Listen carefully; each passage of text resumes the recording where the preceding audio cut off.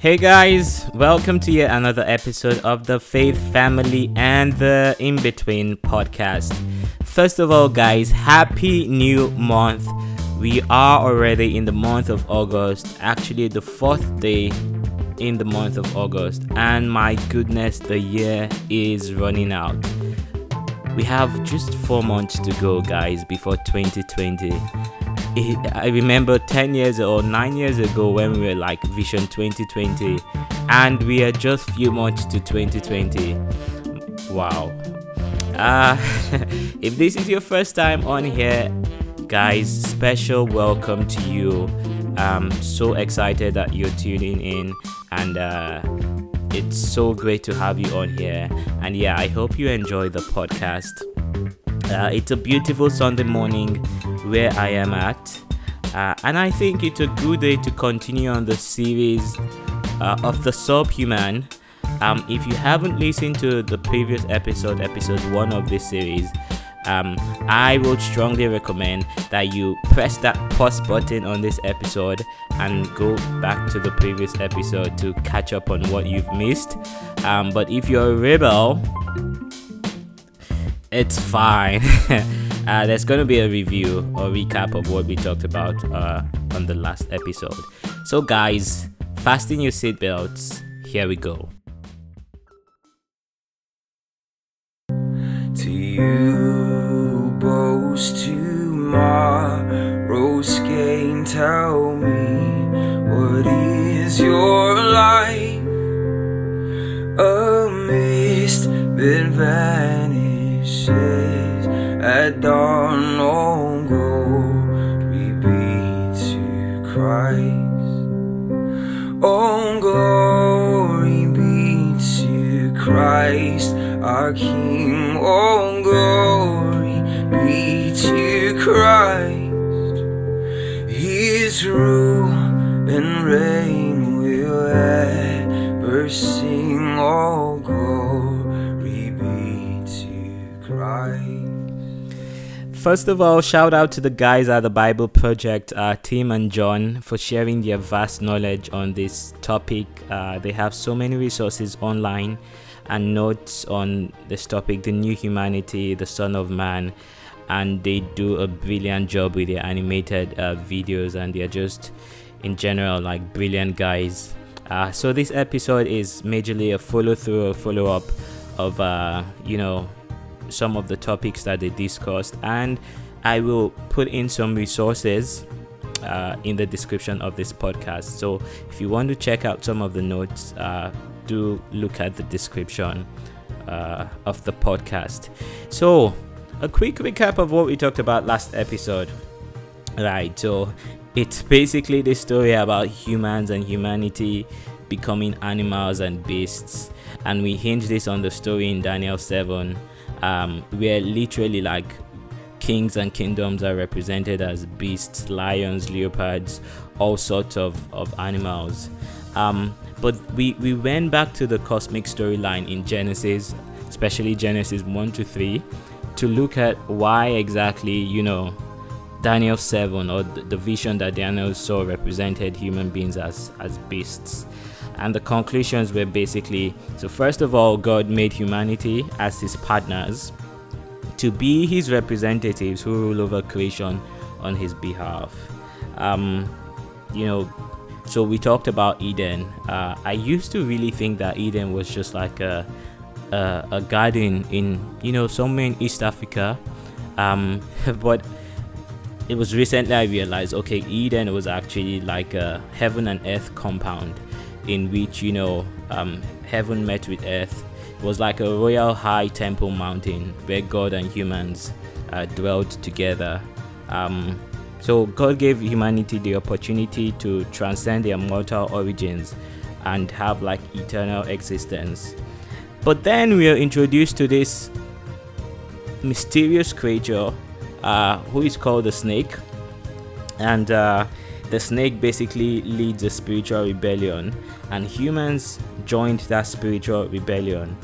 And basically after that rebellion against God banished human beings from Eden, and we saw that was actually an act of mercy, because Eden contained this, tree of life, in which if you ate of it, you basically transcend your mortality. You become, sort of immortal.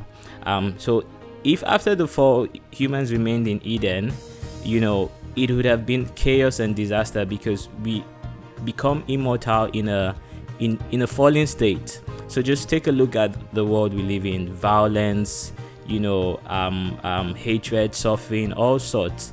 That would have been our eternal state. So God banished humans from this Eden state to not have access to that tree of life, so that we can return to dust. Now, after we talked about all that, we saw that God's mission has been to restore humanity to their lost calling, to reinstall them as his image-bearing partners who can rule the world in divine power. And after the fall, God told the snake that, look, there's going to be a seed from a woman who will overcome the evil that you have introduced at its source. And that was like the meaning of strike the head of the snake part in Genesis 3:15. But God also says that the snake is going to bite the heel of this offspring. And we asked, like, what exactly does this mean? So this is where we're going to continue the series on today. And I feel today's story is going to be even more interesting than the previous episode. So why don't we get into it now? So let's rendezvous back to Daniel 7. So after Daniel sees these 4 beasts who cause violence and kill people, he says he sees the Ancient of Days, and literally the 4 beasts were stripped of their authorities, and the 4th beast was destroyed. Now Daniel says after all this, he sees a son of man, which is literally like a human, coming with the clouds of heaven. He approached the Ancient of Days, was led into his presence, and the Ancient of Days gave this human authority, power, and all the nations and every people worshipped him, and his dominion is everlasting and will not pass away. Remember, when we looked at the cosmic storyline, we also said that, or saw that God told the snake that, look, there's going to be an offspring from the woman who is going to literally overcome evil at its source and be given power and authority. So there is an interlink between this guy, this human being we see in Daniel 7, and the person God is talking about in Genesis 3:15. Now, so what we're going to do is like an ultimate search on who this human being is, who was given authority and power, and who wasn't described as a beast but actually a human being. So he didn't sink to beast level. If not, I'm sure he would have been described as a beast as well. When you go for like a food tasting competition, I don't know if you've ever done that, but I think I've done that once in my life. And you taste the first food and you're like, this is really good. Like, this is definitely a candidate for best food. But then you taste the second food and you're like, okay, wow, like this is even better than the first one. And then you go on tasting, and after you taste all the food, you're like, oh my goodness, so which is the best one now? Because like there's so many candidates that you can choose for the best food. And I think that is literally like the whole story of the remaining part of Genesis. Genesis introduces several other characters who, seem to be like this candidate of this seed of the woman, or this son of man, who is literally going to crush the head of Satan and be given power and authority. And even beyond Genesis to the rest of the Old Testament, like so many candidates showed up.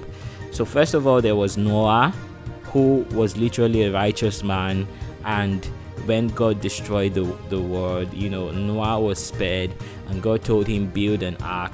And if you think about it, this ark was like a mini Eden, because Noah and his family and the animals were all in it, and they coexisted peacefully, which was the original state of creation. Humans and animals, like literal animals, coexisting and living peacefully.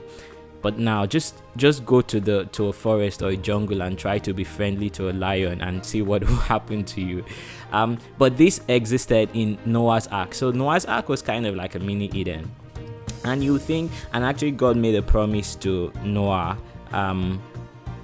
and said, this one will give us comfort from our work and from the toil of our hands arising from the ground which the Lord caused. So God and Noah were like buddies, right? And after the flood came and went, and Noah came out of the ark, something happened. Noah went drunk and he was naked, and Ham, one of his sons, came in and looked upon him. Now there's no need to go into the detailed description of that, but obviously there was something going on there, and Noah literally cursed Ham. So Noah failed. He wasn't this person because he did something, that was, in quotes, part of like the beastie or beastly nature. But we are introduced to other characters as well.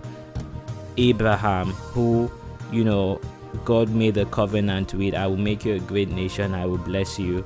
But yet Abraham twice betrayed his wife by endangering her to save his life. Then he and Sarah as well oppressed an Egyptian slave and exiled her and her son to die in the wilderness. Now that is Haggai. I don't know how it's pronounced. But Abraham too failed. He sunk to beast level. The same thing with Joseph, the same thing with Jacob, the same thing with Isaac. All of them failed. But we see a pattern in Genesis. The pattern is literally, it seems like the secondborns always are more favored than the firstborn. So animals were created first. Human beings who are also like beasts, or not really beasts, but who were created from dust as well, were given authority over the animals who were created before them.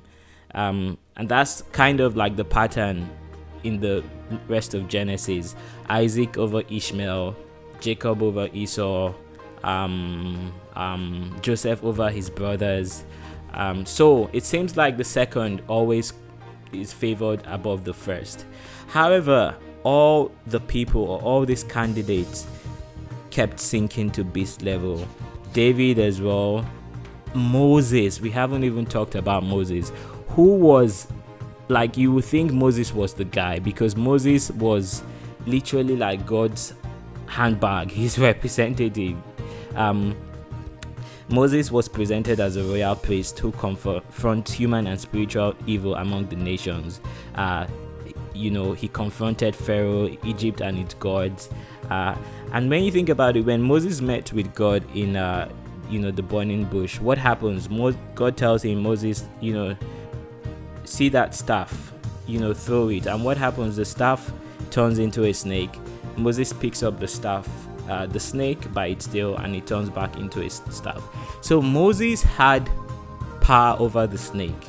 And remember, keep the snake pattern in your mind as well, because remember we saw this snake in Genesis 3, the guy who led the spiritual rebellion.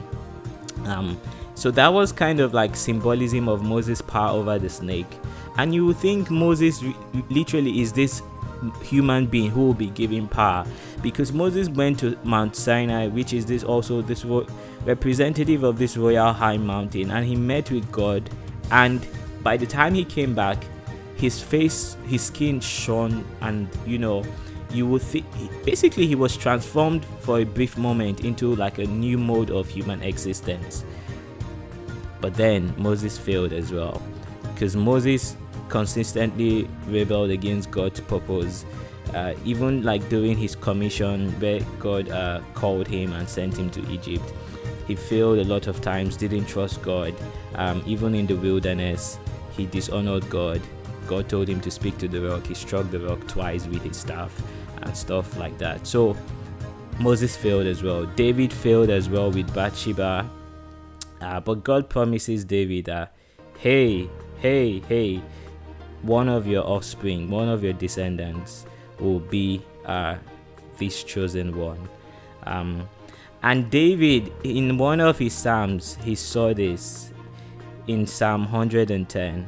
A very funny verse is verse 1, which says, "My Lord said to my Lord, sit at my right hand." Like, who says that? My Lord said to my Lord. Like, it's really interesting wording or language that he used there. But the second "my Lord" I think he's talking about is this human being, or this Son of Man, who was given power and authority, and who had the ability to sit on the throne beside the Ancient of Days. Right, so after this long list of people who failed from the Old Testament, the Gospels present God's surprising solution to the cosmic crisis. Which is basically the need for a human who can not only partner with God and rule in authority, but also transcend death itself and not sink to beast level. And the Gospels present this guy who is, who seems to be a special person. The way he was born, special. The way he was baptized, special. When he was actually baptized, it says that Mark says he saw immediately coming out of the water, he saw the heavens opening and the Spirit like a dove descending upon him, and a voice came out of the heavens, "You are my beloved Son, in you I am well pleased."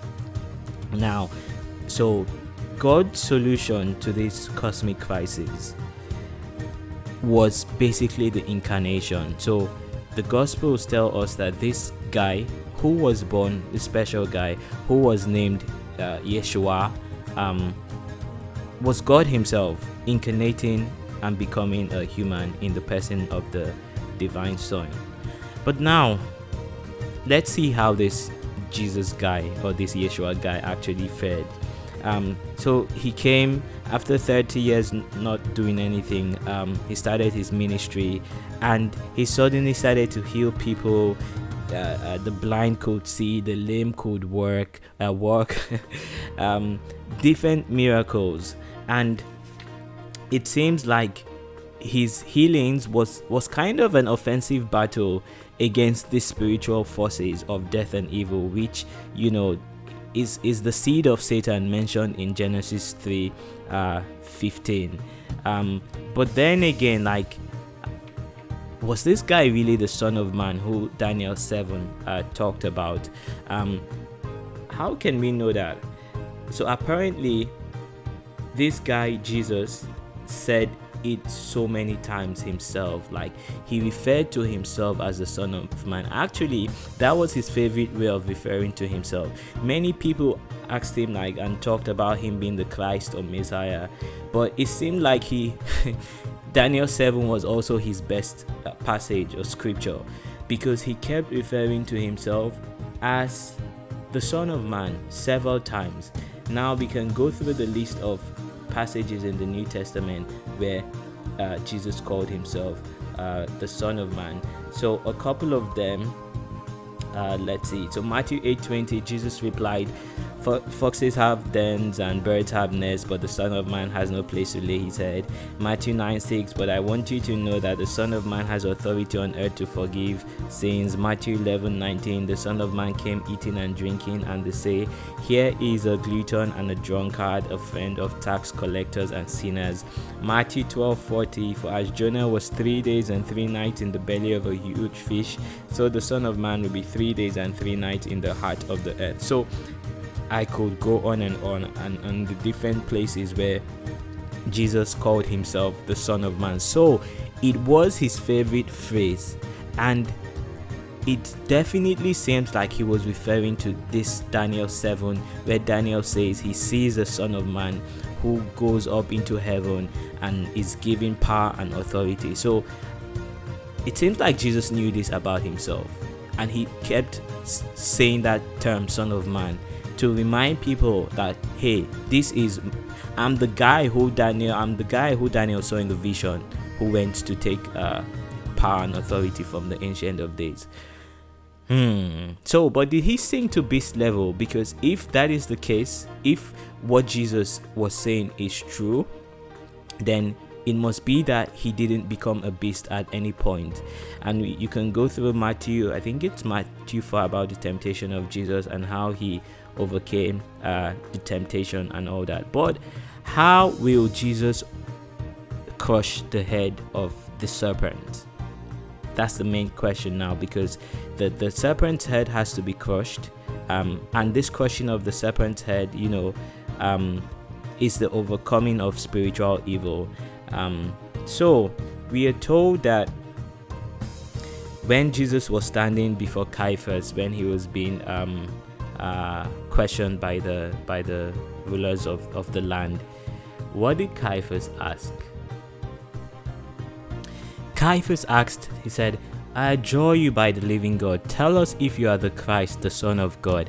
And Jesus said, "Hey, you have said so, but I tell you, from now on you will see the Son of Man seated at the right hand of power and coming on the clouds of heaven." And the high priest Caiaphas, he tore his clothes, because he must have known Daniel 7 as well. And what Jesus was literally saying was, "I am that guy." And Caiaphas was like, blasphemy, how can you say you are that guy? But even before then, before this scenario with Caiaphas that we've just pointed out, Jesus talked about something really important as well, which is how he will win victory over the power of darkness, how literally he will crush the head of Satan. And Jesus answered them, saying, "The hour has come for the Son of Man to be glorified. Truly, truly, I say to you, unless a grain of wheat falls into the earth and dies, it remains alone. But if it dies, it bears much fruit. Now my soul has become troubled, and what shall I say? Father, save me from this hour. But for this purpose I came into this hour. Now judgment is upon this world. Now the ruler of this world will be cast out. And I, if I am lifted up from the earth, will draw all men to myself." So literally in many places Jesus says the way he's going to win victory over death and sin and evil and crush the head of Satan is by dying. And what happened, if you read the rest of the gospel stories, he indeed was crucified, he died, but he rose again. So how will the Son of Man be exalted? So Jesus is truly the human one, exercising God's rule over the world by giving up his life. Jesus resisted sinking to beast level, and while he was on earth, he started initiating God's kingdom on earth, and he voluntarily, humbly gave himself up.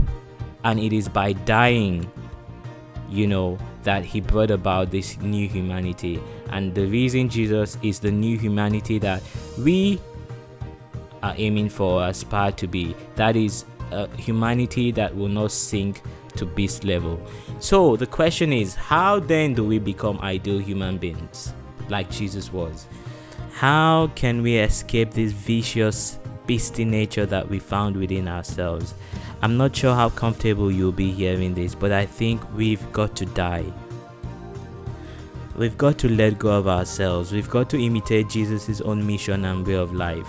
Though God didn't count equality with God as something to be grasped, but humbly and freely gave up his life for you and I, so that we can be saved and we can transcend into those immortal beings that God created us to be from the beginning, and to be in his presence forever. Accept God's free gift of eternal life. Humble yourself. Obey God. Resist the seed of Satan. Don't be an animal. Look to the Son, Jesus Christ, who didn't sink to beast level, who transcended death, the Son of Man, the Son of God. I think a good way to conclude this episode is to read what has become one of my favorite C.S. Lewis quotes. Give up yourself and you will find your real self. Lose your life and you will save it. Submit to death of your ambitions and favorite wishes every day, and death of your whole body in the end. Submit with every fiber of your being and you will find eternal life. Keep back nothing. Nothing that you have not given away will ever be really yours. Nothing in you that has not died will ever be raised from the dead. Thank you guys for tuning in to this episode, the second of the Subhuman series. I hope you have enjoyed it, and I hope you have a fantastic week ahead. Until the next one, ciao ciao.